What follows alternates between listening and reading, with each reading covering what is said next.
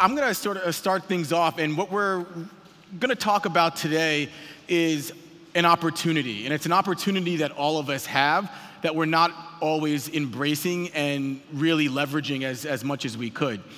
I work at a company, Viacom. We are a holding company that tries to entertain people. We want to delight and amaze and really create enjoyable experiences.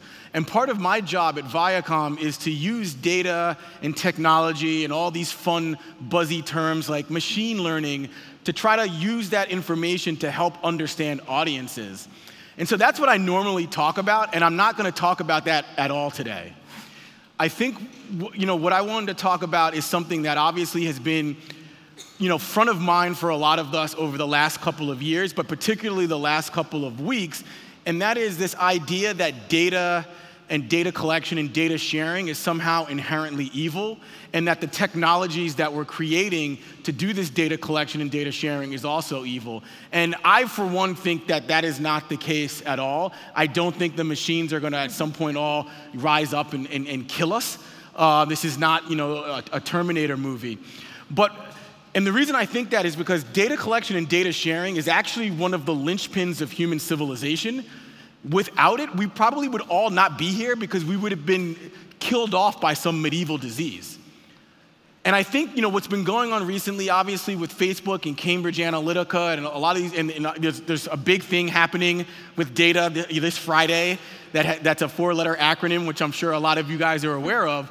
And I think we've kind of forgotten, because we're a little bit fearful and we're a little bit paranoid around data, and we think that it's going to somehow ruin us all. But I want to just caution that, because without data collection and without data sharing, a lot of the technologies that we want to build, a lot of the machine learning algorithms and the AIs that we want to help move civilization into that next phase are going to be a lot harder to do without data collection and data sharing. And so what we're really concerned about is not the act of collecting data and then sharing it. It's the fact that we as human beings are unethical and irresponsible and don't have the guardrails in place to properly do the data collection and sharing in a way that won't necessarily harm the individuals of who the data originated from.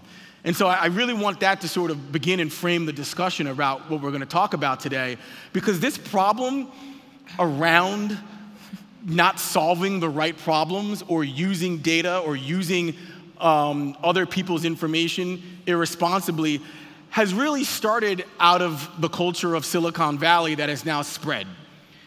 And the culture of Silicon Valley was originally really about these lofty goals of, how do I put a computer in every person's hands?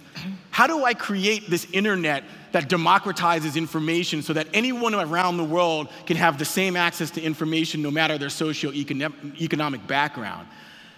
That isn't really the narrative that has been coming out of Silicon Valley, I would say, over the last 5 to 10 years.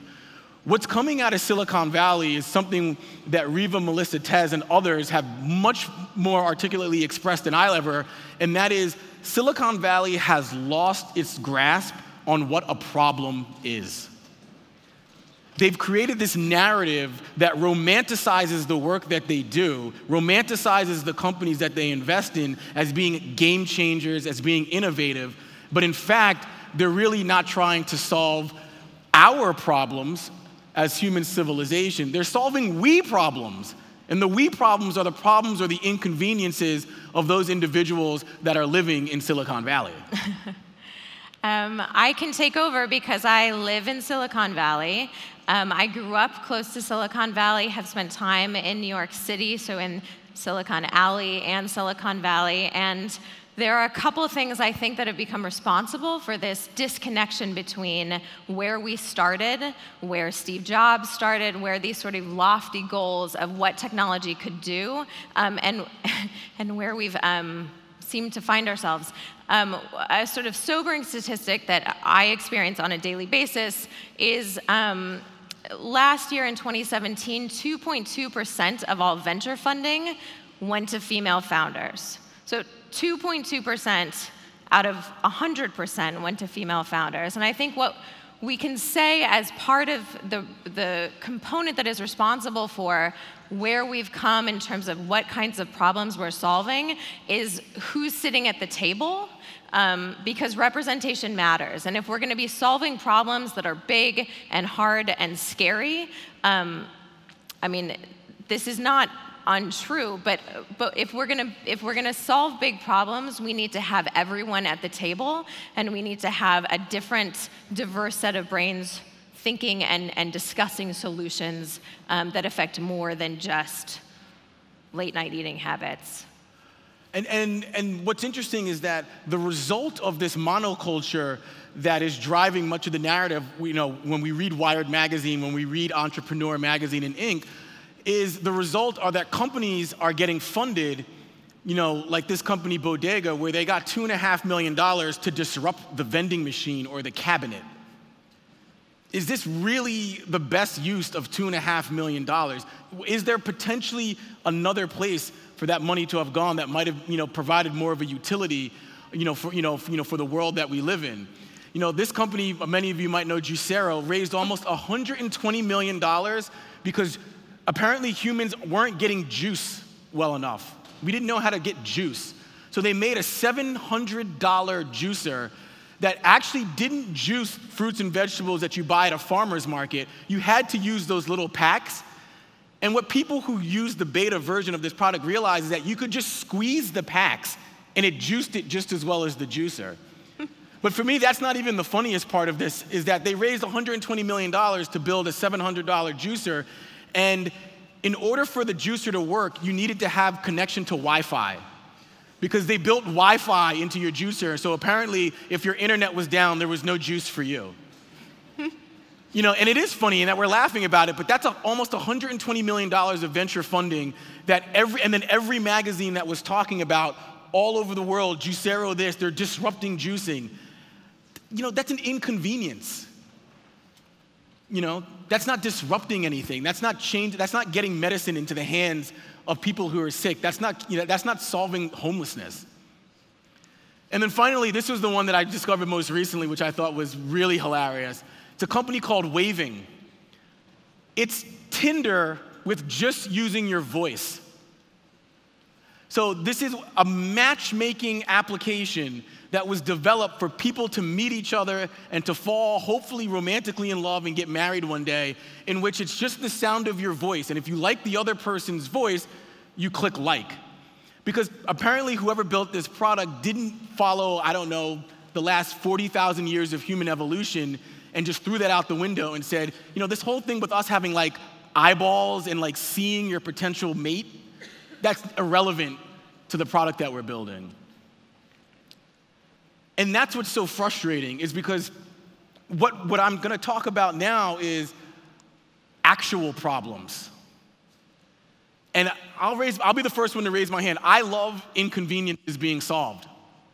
I love being able to get Chinese food at 4 a.m. in Brooklyn, New York. Love it. So I'm not saying that there aren't a place for these companies to help us with our daily lives, but the narrative is too skewed in that direction, and the financing is too skewed in that direction. And that's why I'm gonna challenge you all today, like I challenged myself working at a major media corporation, to say, how do we at corporations get involved to do what the venture capitalists aren't doing? And that is supporting companies that are actually trying to understand what a problem is and are actually trying to solve. So I went out saying to myself, because I run at Viacom a data science and R&D department, and I said to myself, what problem could I get involved in at a tangible level that might help solve a real problem? And in the United States, this is it. This is in a Walmart where a woman is overdosing on opioids and her 4-year-old's trying to resuscitate her. I saved you from the actual video. With 115 Americans dying every day, that's roughly like 19 every 20 minutes or so. So someone's gonna die by the time Sashka and I finish this talk of a drug addiction in the United States. This is the year 2000, drug overdoses per 100,000 people by state. This is 14 years later. Right now, the drug crisis in the United States for opioid addiction is worse than AIDS at its peak in 1995. And essentially, we as Americans are almost doing nothing to solve this problem. So when I started to look at what the root of the problem was, what I discovered was that, Harvard and other, Harvard University and Baylor College had done a ton of research and found out that a lot of the real issue, it's isolation. It's something called social connectedness, and that people who are much more likely to suffer from opioid addiction and substance abuse are people who don't feel they're connected to the world around them. They're isolated and they feel shame in regards to their isolation and don't feel that they have a way to effectively communicate and effectively be connected to the world around them. And what was interesting is that if you go back to that slide, if you're familiar with the states and sort of from a geographical standpoint, most of that yellow that went up from 2000 to 2014 is in our most rural parts of the country. So how do we bridge the gap where we can do something to reach those folks in the most rural part of the country, let them know that they're not alone, and to let them know that there's an opportunity for them to get the support and the help that they need? And so this is where I put on my product manager's hat and said, how can we, from a technological standpoint, help this out?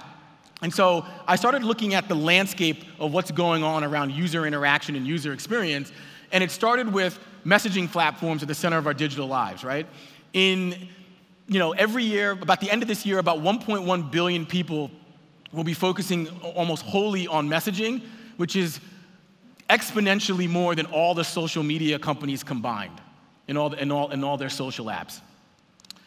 Then, obviously, you have to be authentic and you have to be a utility. It can't be me first, which is great because I know as a corporation, a lot of what we want to do is me first. How do I create something and get you to click on it to give me the cost per click or the cost per impression or the cost per view? So this can't be anything in which at any point we're trying to sell something, right? Finally, the expectation around being always on. So clearly, if you're suffering some substance abuse, that is affecting you always on. So we needed a 24-hour, 7-day-a-week solution. And then finally, in the next 3 years, 85% of consumer interactions are not going to involve interacting with another human being. And so this is what led me to this idea that, wow, not only can we use an AI or machine learning to help connect these individuals, but the research around messaging platforms supports that that messaging actually alleviates feelings of anxiety because you're communicating first through the messaging. You're not looking someone in the eye. You're not dealing with that embarrassment or shame when you're text messaging, even with friends and family. So I started to say to myself, could I find a partner, could I find a platform that would help me develop a technology to do this? And that's really about creating an experience and a conversation that would fit this specific need because it maps to what our product requirements are living in 2018. And so I found Sashka. He did. I'm the CEO and founder of Standby. It felt like it might be helpful to sort of give a little bit of background as to where we came from and why I built the platform in the first place. When I was 17, my mom was diagnosed with an inoperable brain tumor. 11 months later, she passed away. So at the age of 18, I found myself with no parents, no house, and really a sense of being at the bottom of a well. And what I learned in the experience of figuratively clawing my way out was there are a handful of things that are necessary to go from crisis to stability, and those are sort of tethered by the sense of being connected. They're tethered by the sense of having something at the end of the line that will see you broken, see you struggling, and say, I'm not going anywhere, like I'm here for good. And so Standby was sort of born out of this idea that we've built technology as this tool that allows us to scale things, right? Like technology allows everyone to have the computer, everyone to have internet. We got to the place where messaging technology, machine learning, and AI could scale our access to things. And so what could it mean to build the thing that I needed and that I had to get me from the bottom to the top of the well? What did it mean to have that and bring it to scale, ultimately? So I approached Saskia because Viacom has a corporate responsibility initiative called Listen, which was a marketing campaign and a PSA, a public service announcement, that was going to build awareness around the opioid epidemic. And I approached Saskia and I said, how do we take the 3 pillars of what this public service announcement is trying to accomplish and actually take it beyond the public service announcement and just saying, hey, this sucks, we should try to help these people, and actually do something that will help these individuals. And so that's where, Saskia and I, work together and with her team to build out Standby, that is the first, AI-powered chatbot to help people with their substance abuse problems, where it's something that you can, use the short code, you can text, it'll contact you back, and it'll begin engaging with you in a meaningful way to hopefully pull you into a support pipeline. Right. So Cody came to us and said, hey, you're building this thing that helps sort of support people and understands through ML and through AI and through sentiment analysis. Can we customize it for heroin addiction? And to the degree that it matters that we look at saying yes to solving hard problems, we said yes.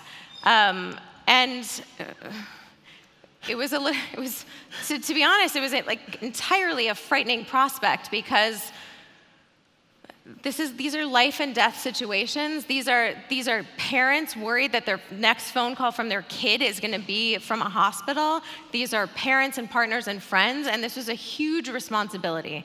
So in building out Standby, we took sort of a 2-prong approach. What are things that could be tactical resources and ways that we could get someone to support immediately? What we did do is build a sort of a menu to allow people to find support when they need it. Ultimately, what this ends up doing for humans in the US is that anyone in the country can text and find the closest geolocated NA meeting, and we can navigate them there with directions based on their zip code. Those were important to us. And what became particularly interesting is, from a navigation perspective, how could the machine learning in the system allow us to understand who was coming into our funnel, who was coming into the system? What we learned is that there are 2 different types of people that we are addressing: people that were struggling with addiction and people that were supporting them. So ultimately, we built the system around those 2 things. So the core tenets of what the machine learning, what the AI, what the NLU all allows us to do is understand personality. Our data scientist was the chief data science for eHarmony back in the day, so he sort of pioneered our ability to understand matching. How do we look at matching in a way that allows us to send people the correct resources at the right time? Pardon me. What does the system do to proactively look at engaging with someone when it might be scary to raise your hand and say, I need help? How do we use the machine learning to understand what type of person we're talking to? Are you an introvert? Are you an extrovert? Are you more likely to reach out for help or less likely? And then how do we calibrate the check-ins to allow for what kind of person you are? And then ultimately, where we think we found something interesting is the ability to give human insight, human-directed insight from our sort of team of behavioral scientists. How do we deliver behavioral insight to the right people at the right time? So to sort of close out, the power of building in the machine learning mapped to a psychometric profile allows Standby to actually get smarter about how it needs to communicate with you over time and what your specific sort of support needs are. So it customizes that experience because each person suffering from substance abuse can't be treated the same way. And that's been part of the problem and how we've been fighting the war on drugs. We've been just lumping people into these chunks, into these groups that don't really effectively solve the problem. And so, to wrap up, the opportunity around the data collection and data sharing for this platform and many others is the opportunity to actually come back with real research that you can take to a clinical research organization like the Center of Disease Control and say, look at all this information that we're getting from actual people with drug abuse. We're handling this problem wrong. We are talking to these human beings wrong. We are not helping them the right way. Without the data collection and data sharing, that becomes impossible. It then becomes impossible to take that research and to go to our government, to go to our policymakers and say, criminalizing this is wrong. How we're fighting the war on drugs is wrong. Look at what they're telling us. Look at what they're telling us they need as far as infrastructure, as far as humanness from us. And the technology allows that to happen. And for me, that's what really using a machine learning or AI is supposed to do. It's supposed to connect to a human need and not to replace a human need. Because ultimately, that's what we're trying to accomplish. So I think in closing, there's a couple things to think about, right? How are we using AI? How are we using machine learning to ultimately help people feel safe, seen, and heard? How are we using technology to help people feel more, not less connected? How are we using technology to help people feel less isolated and less alone? How are we using nudges and hooks and reminders to help people get better at who they are, build a better inner toolkit? I built Standby so that I could sort of scale the thing that I needed. And there's a meme that flies around Facebook often, which is that be the person you needed when you were younger. So what I would say is that whether you're at a large organization or a small startup, what is the thing you can do to flex the capabilities of AI and machine learning so that it can solve a big, hard, scary problem? Because otherwise, what are we doing? What is the point of having basically every technical capability we've ever wanted? We're at the edge of the precipice of what we could be doing, and we should be doing big, big things that help people feel less alone. So I challenge every single one of you to go back to whatever you're working on and make sure that there are many people at the table who can help answer that question and bring a sense of challenge to what we're doing and really flex the muscle that we've been given where we're at now. Great. Thank you very much. Thank you, Cody and Sashka.